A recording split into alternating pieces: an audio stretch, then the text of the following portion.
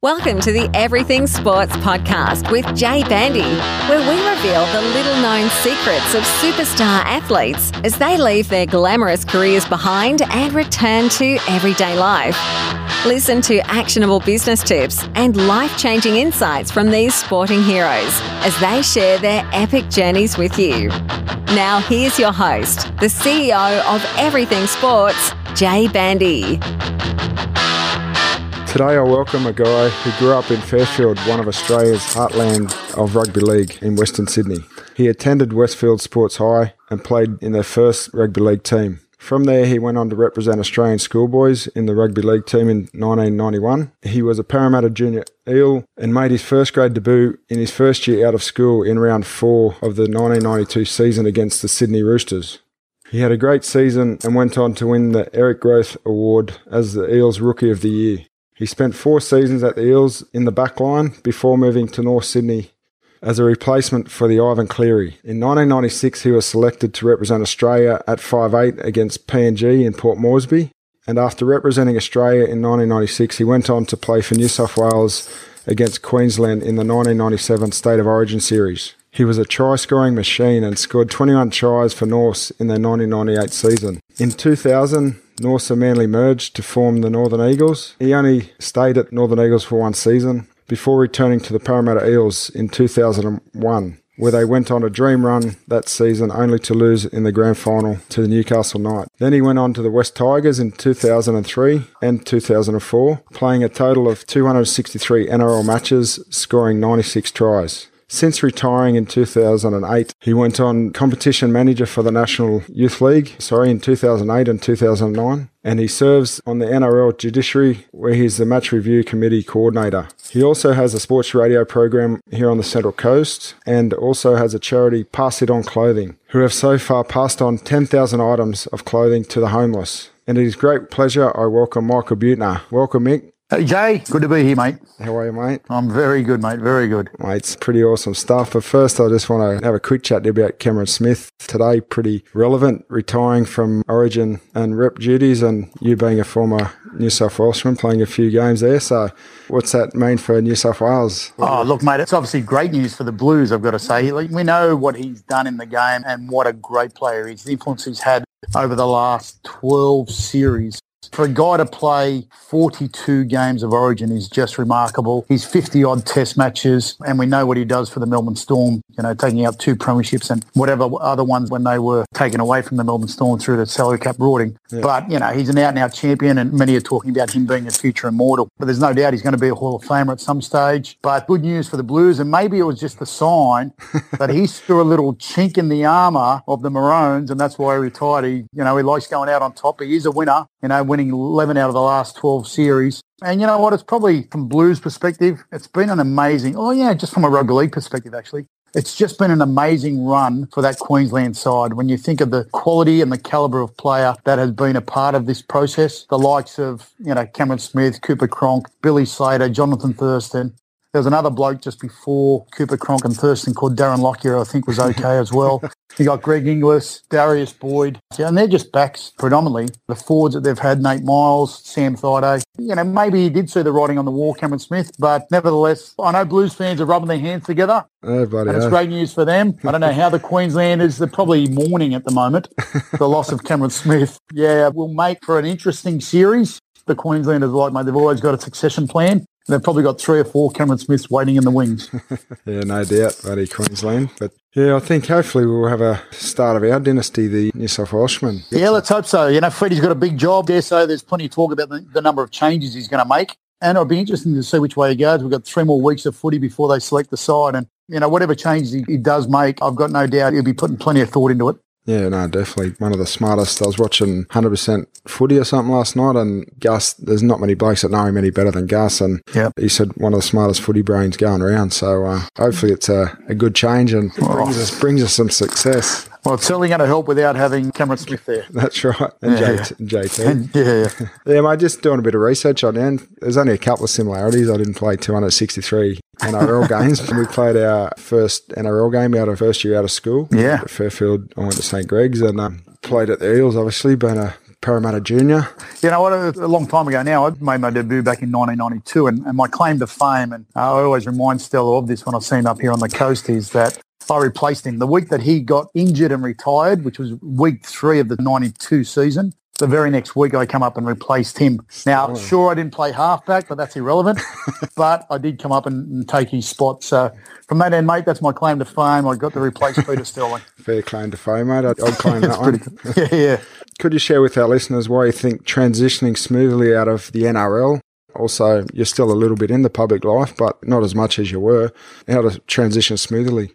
Mate, especially now in the modern era when we've got players who are professional league players, I was pretty fortunate when I started playing. It was still part-time, and I went through that transition of the semi-professional through to the end of my career where it became professional. And there wasn't, a great deal of work done in terms of that transition, in terms of education and welfare for players. And, fortunately, when I finished playing the game, found myself in a position at the NRL where it was based around the education and welfare. And we started putting in programs that dealt with players and how they transition. And even more so now, that we're now probably 20 years into professionalism, and it's becoming a real issue for professional sports and how best to handle that. So, it's not an easy process when you think about, the day-to-day process of a player. They do get pampered, and it is a little bubble that they live in. And then to go outside of that world and live, most would consider a normal life where you've got to do your own things, which most people just take for granted now, or do on a regular basis. But for players, it's not as common and it's not as frequent. And,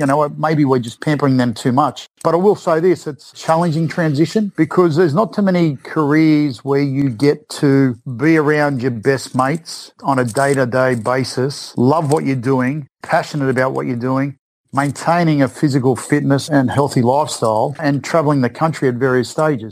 And even going overseas if you happen to make rep football or you're going to New Zealand, etc. Yep. So there's not too many positions or, jobs like that.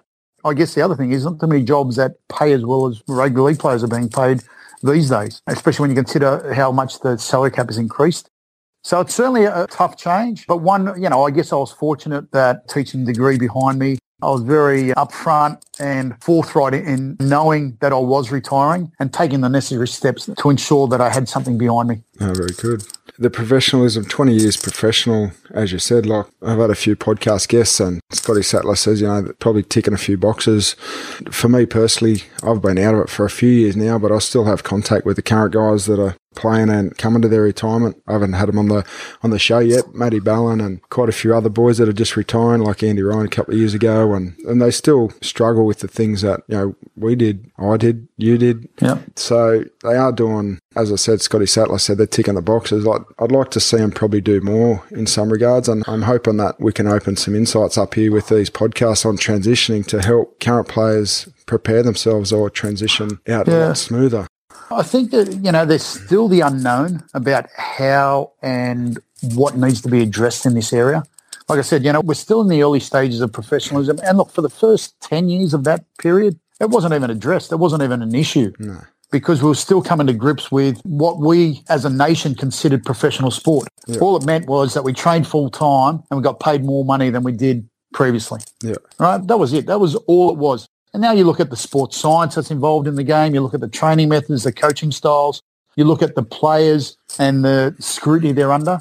The game not the game, but professional sport has developed so quickly in Australia that we're still understanding and learning it. And I think we'll probably go through this transition phase or this learning phase for probably another 10 years until we get to the point where we're starting to understand. And that might take some time or some research from other professional sports in other countries, the US, the UK, etc., where we can take on board and see what they've done to know that transition phase, how tough it is for players, how scary it is, especially if they haven't done anything. Yep. And, the NRL offers so many opportunities for players these days, but, whether you choose to take that up or not is up to you as a player. And that's the hardest bit. As a player, your focus is to give your best to what you're doing on the field. But you know what? You're a long time retired, 33, 34, 35, if that's your retiring age. And I was 31 when I retired. Yep. It just means that you've got a long life ahead of you and you've got to ensure that you've got something behind you.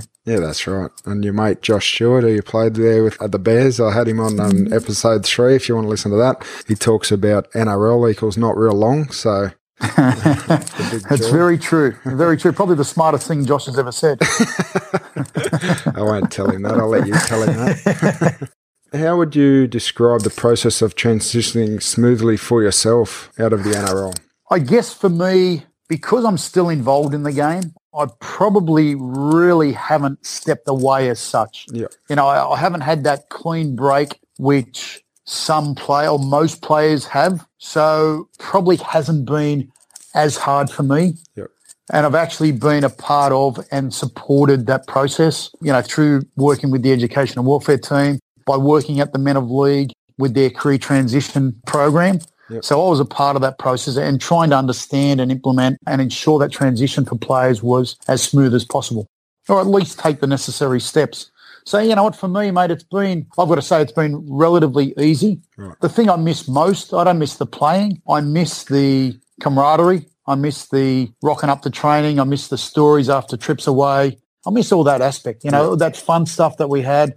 Seriously, I miss the training because, I love training. I love bashing my body up to the point where I'm physically exhausted. Yeah. And I still do that now, but it's not as much fun on your own. Yeah, that's right. Yeah, but I still enjoy the training aspect and keeping myself fit.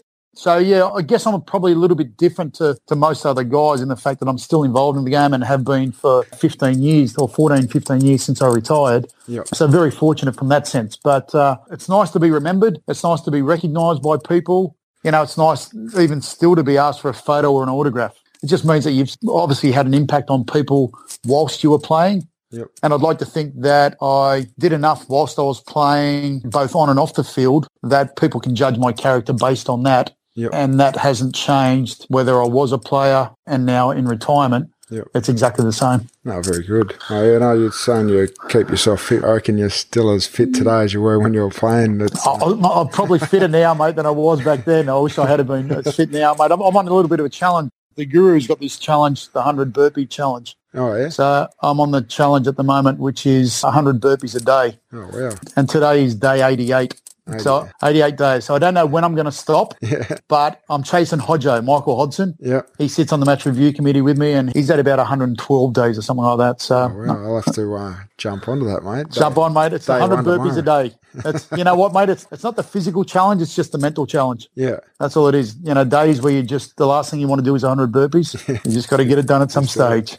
Yeah. I found you're saying you're still loving bashing your body up and keeping fit. Like, I know for me now, like that busy with the business and the kids, but I find that if I go do some fitness, it gets to, I'll say I'll do 10 stairs or something here at Toowoomba Bay and I'll get to number 5 and that'll do me. But, if you've got a couple of mates there, you don't pull up, you keep going and push yourself through that extra. You get And that's so much about that mental challenge and that, pushing yourself and whatever it is. And, that's where I'm at the moment with, the burpees or, running up the skillion myself. Yep. It's, it's easy to say, but no one's going to know.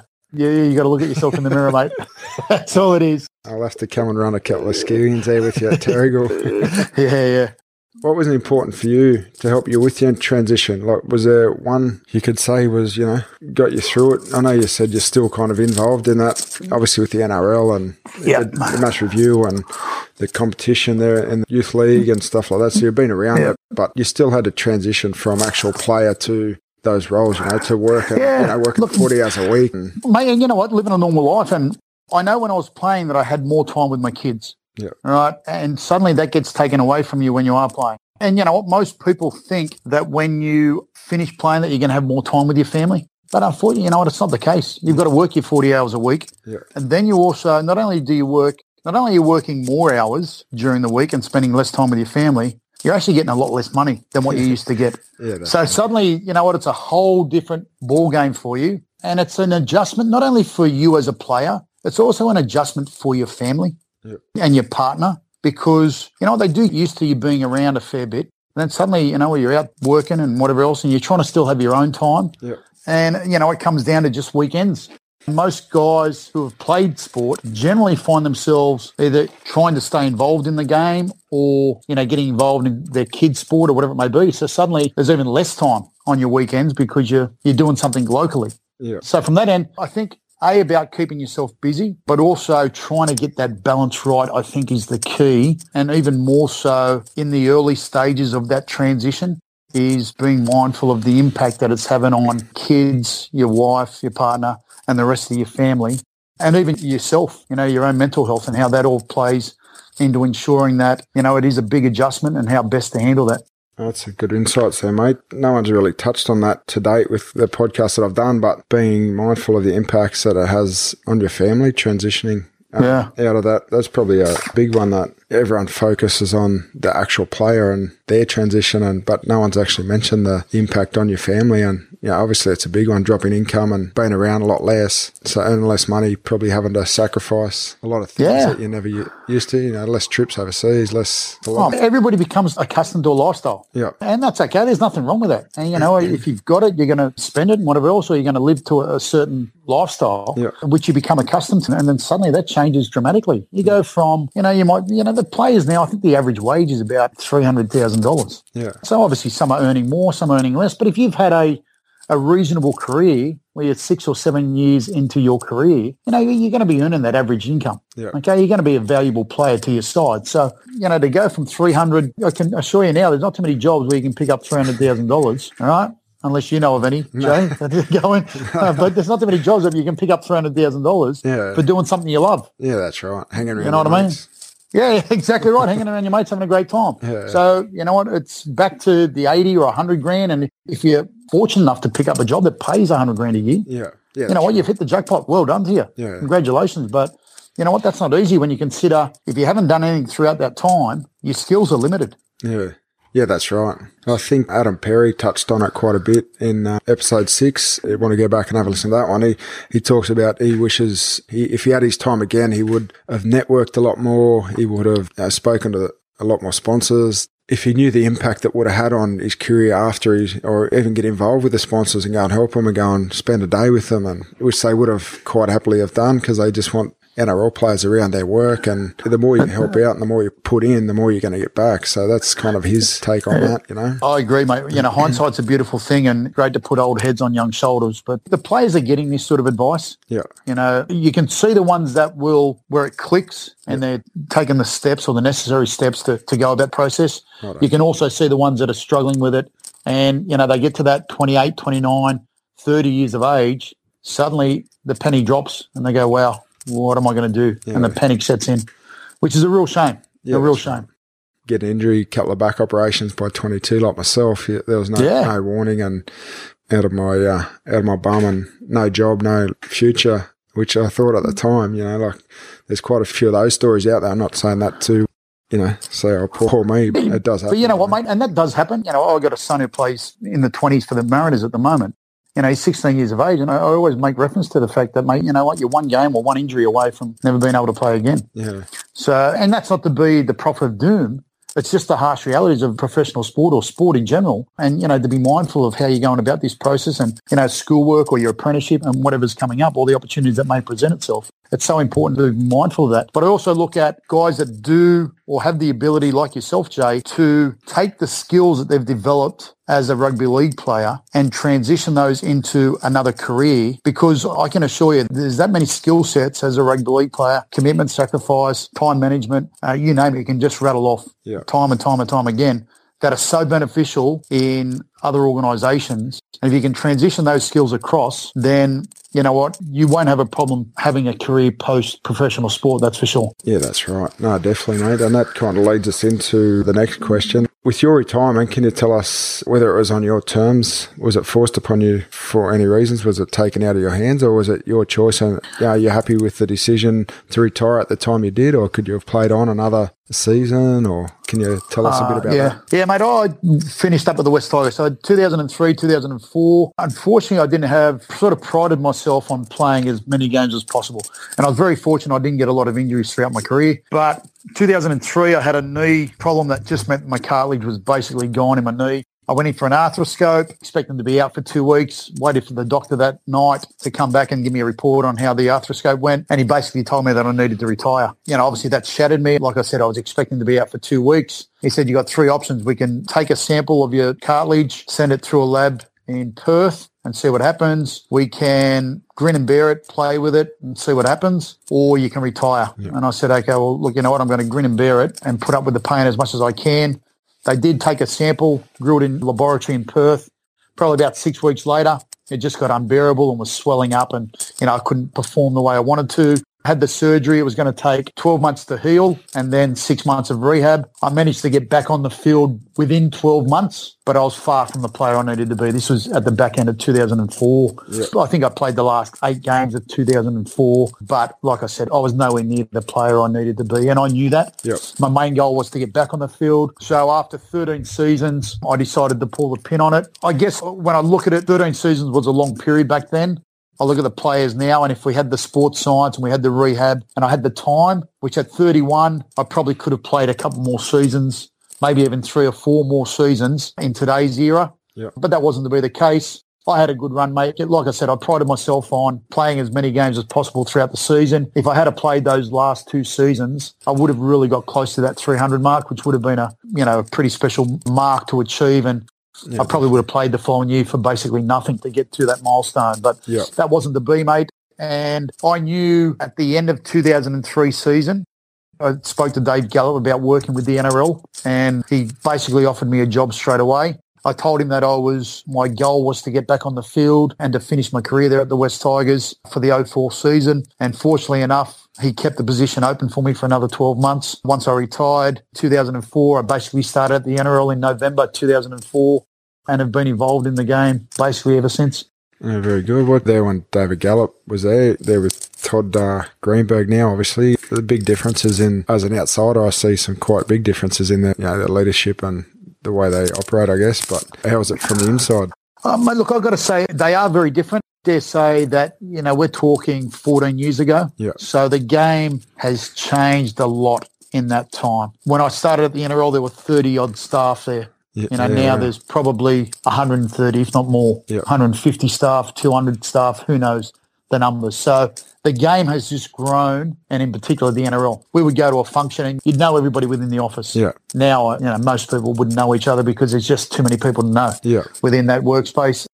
David Gallup was front and centre when it come to any issues in the game. Yep. And it appears that Todd has a different view and a different take on that, similar to Dave Smith, where they don't need to be front and centre for every issue that's addressed in the game. Yep.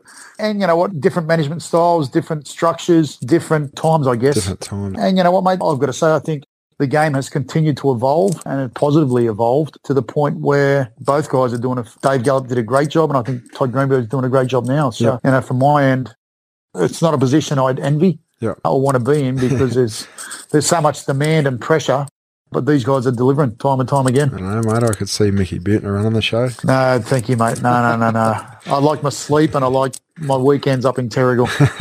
Touched on some good things there. Obviously, your knee injury, and you played 13 seasons, which is no mean feat, Like, even in today, I think the average career of an NRL player is something like 30 games or... Yeah, 48 games, 48 games, So you're in the top echelon in NRL players, mate. So didn't quite reach the 300 of your goal there, but you played a lot more than 80, 90% of people, so... Should be proud of that. Yeah, very fortunate, mate, to have the career I did. And, it's not why you play. It's not about an individual thing. It's more about the team thing. And I'd give up 260 of those games to won the grand final in 2001. Yeah. That's as simple as it is, Fair enough. Yeah. No, I definitely understand that, mate. What are the biggest challenges that you've faced in your transition? As you said, it was pretty smooth for you still in the NRL, I guess. Were there any big challenges for you from going from player to everyday life? Yeah, mate, there was. I definitely had challenges, just dealing with, that camaraderie that I spoke about earlier on, the financial adjustment and how that all come into play. At the time when I retired, my family moved from Eastwood up to the Central Coast and we were building this amazing home on acreage. Things sort of blew out, costs blew out, and suddenly worrying about where the next dollar and cents is going to come from, et cetera, et cetera. So, and that didn't quite eventuate just due to the fact that, we just ran out of money. The dream run and sort of come to an end. So all those things there were certainly factors in transitioning. I look back now and, when players do transition, they probably need the routine still in their life because it's something that they become so accustomed to as a player. So if they can make that adjustment and keep a routine, then probably fits well with what they're so used to. And that would be my recommendation or tip to any guy that's sort of going through that, to get a routine in place, to make sure you're ensuring what's in place, what's the next step, as you would do if you're preparing for a season or if you're preparing for a game. You know, we all know how important the preparation is leading into those big games or season, and it's no different to preparing to life without footy. You know, it may not be as intense, but it's certainly as important, if not more important. Yeah. You've got a lot longer time to go.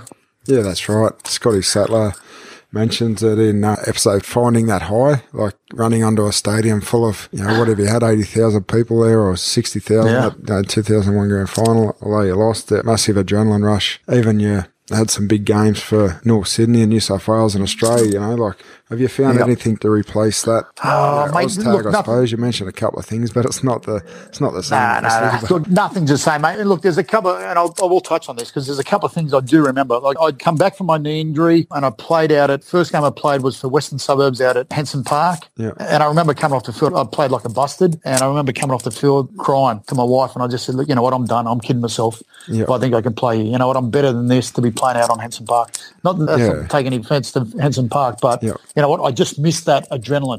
So the next week on Tuesday, I was going to go tell Tim Sheens that I was done. Yeah. He pulls me aside and said, mate, listen, I'm going to put you on the bench this week against the Dragons. I went, wow, okay. He obviously didn't see my game because I was terrible.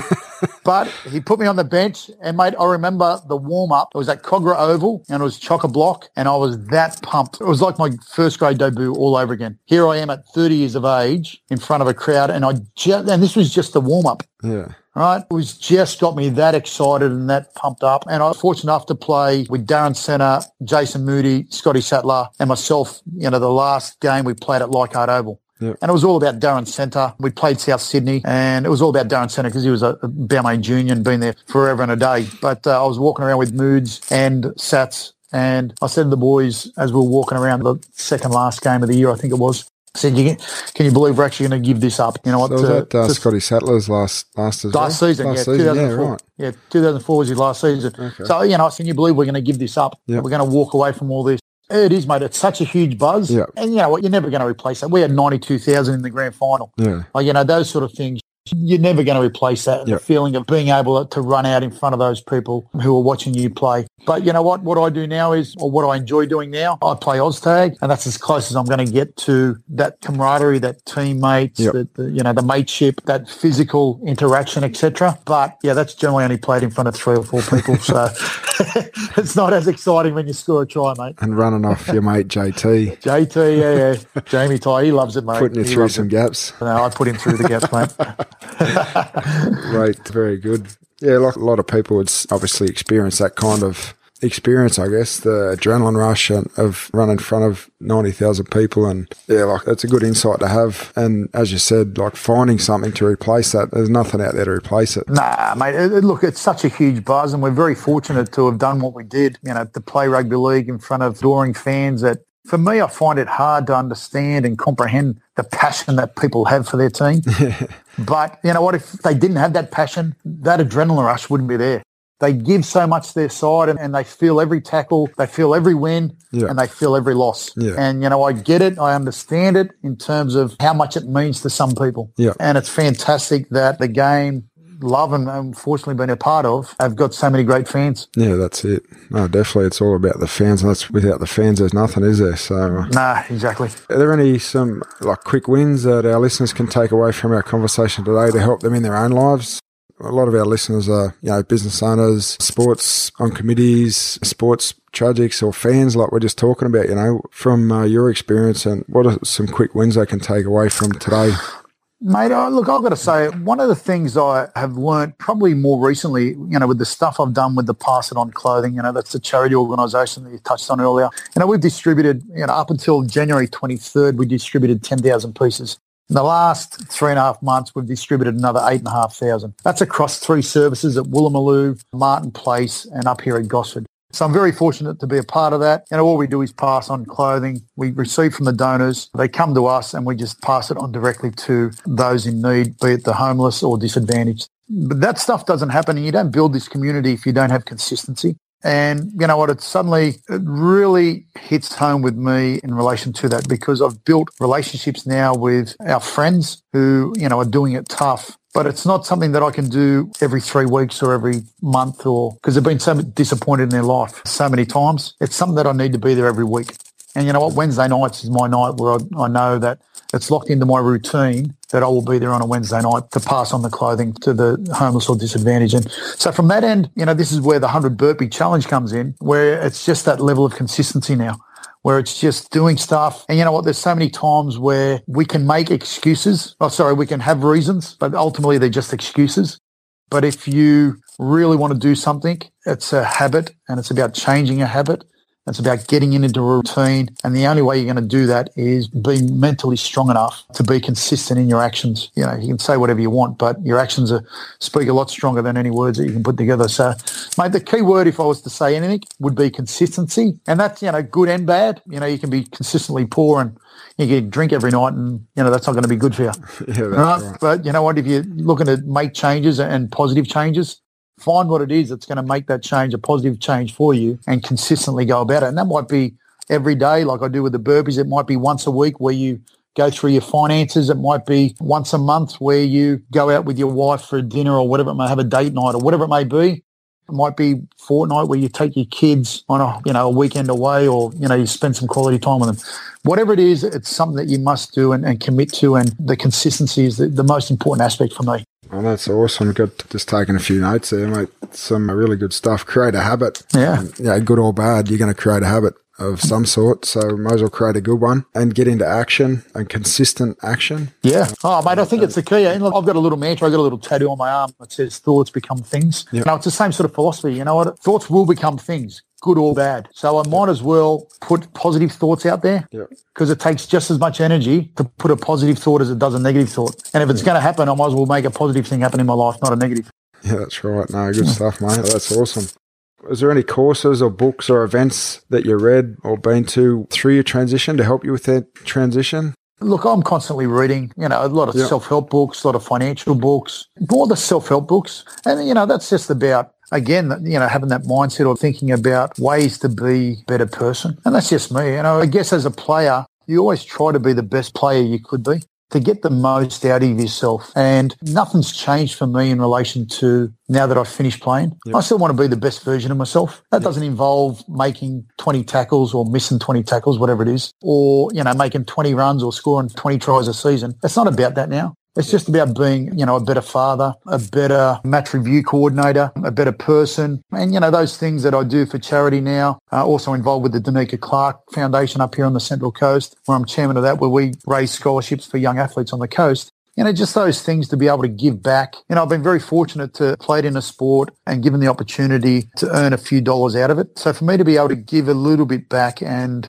it's just about being better than I was last year, better than I was last week, better than I was yesterday. Yeah. Or what I'm trying to achieve there, if that makes sense. Yeah, definitely makes sense. Because I'm always trying to improve. But you know what? As long as I keep moving in the right direction, that's all that matters. Yeah, definitely. I can't remember who it was, but they said just about being grateful. Actually, I think it was Adam Perry. Yep. Just about being grateful. He did a course, I can't think of it right now, but after right at the end of his transition, about being grateful for everything that he has, everything that he's been through. And I've got a gratitude journal. I write in it every day. Oh, that's great. Things that I'm grateful for, and it's, again, it gives you time to reflect and look back on your day and go, what am I grateful for? And they don't have to be big things. Yep. They could be small things. They could be, I'm grateful for getting a good parking spot down at Terrigal Surf Club. You know what? That's okay. There's nothing wrong with being grateful for that. You know what? There's plenty of people that are driving around cursing and yelling and abuse going because they can't get a parking spot. Just be grateful when you get one. It's okay. That's it. Nothing to get worked up about. Mate, just coming to the end of it, how do our listeners find out more about Buettner? And is there anything you'd like to add before we say goodbye, like your charities? It'd probably give them a bit of a plug. And I'll put them on the bottom of the podcast so people can beautiful, mate. Find out look, about that. Like I said, mate, the passing on clothing, we're fortunate now we've got a bit of a pipeline of clothing. So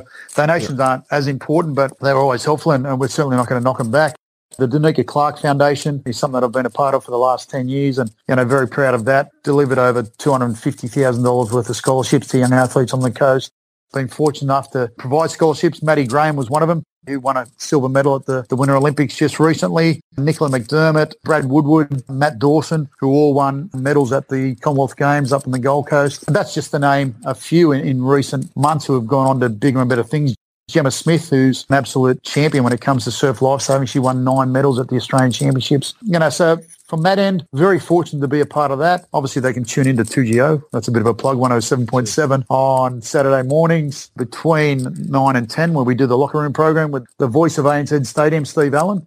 And, mate, you know what? Obviously, I have my Facebook and Instagram, so if anybody's keen, not that I'm big on that stuff, mate, but if they happen to get me there, then I might answer their friend request. They'll have to mention that they heard me on the podcast. Yeah, because I won't just randomly request or confirm my request to anybody. So good, mate. I saw Steve Allen down on the surf ski down at Shelley Beach there last week. He was going pretty hard. He loves it, mate. He's an interesting character himself in terms of what he's done. He's World Masters champion. He's medalist numerous times, and still trains hard, and very fortunate to be involved in sport the way he is. And I'm very fortunate to actually work with him, mate, because he's an absolute genius. And he's done every grand final at ANZ Stadium since day one, 1999. He started there, and he's the voice of ANZ, mate. That's him. That's him, yeah. It's a very distinctive voice too. Certainly is, mate. Certainly is. All right, Mick, I appreciate your time. I got a lot of insights there, but I think just do a little recap there. How to get the best version of yourself, or how to be better, to give back to others. Just a common thread through the whole podcast here is get some balance, be mindful of others. You're very selfless, mate. It's good to see someone with so much success in their past NRL career and in life has given back so much. And I think for me, something that sticks out there is how to be the best version of yourself and to give back to others, and also to commit to good habits. Yes, mate. You know what? And if people take something out of that, like I said, for me, it was something that I applied to my footy career. And I knew that if I didn't do those things, I wouldn't have been as successful as I was. If they were successful for my footy career, there's no reason why they can't be successful post my career. And I'd like to think that they are helping me in, going forward in my life and providing a good example and a good role model for my kids, because ultimately I want them to be the one they look up to. I want to be their role model, not, some rock star or some sports star or whatever it may be. I'm the one that's got to set the example for them. Oh, good, mate. Yeah, and I've got a couple of kids, so, mate, definitely something I'll take on myself there for sure. Yeah, beautiful, mate. All right, Mick, I really appreciate you coming on, and you're a legend, and really appreciate your time, mate. Thanks, mate. I hope we didn't go over time. Thank you for listening to the Everything Sports Podcast, the podcast which consistently provides actionable business tips and life-changing insights from high-performance athletes. You can access all the information related to this episode via the show notes at www.everythingsports.com/podcast. You can also ask questions in the comments section, which Jay will answer in upcoming episodes. How can Jay help you today?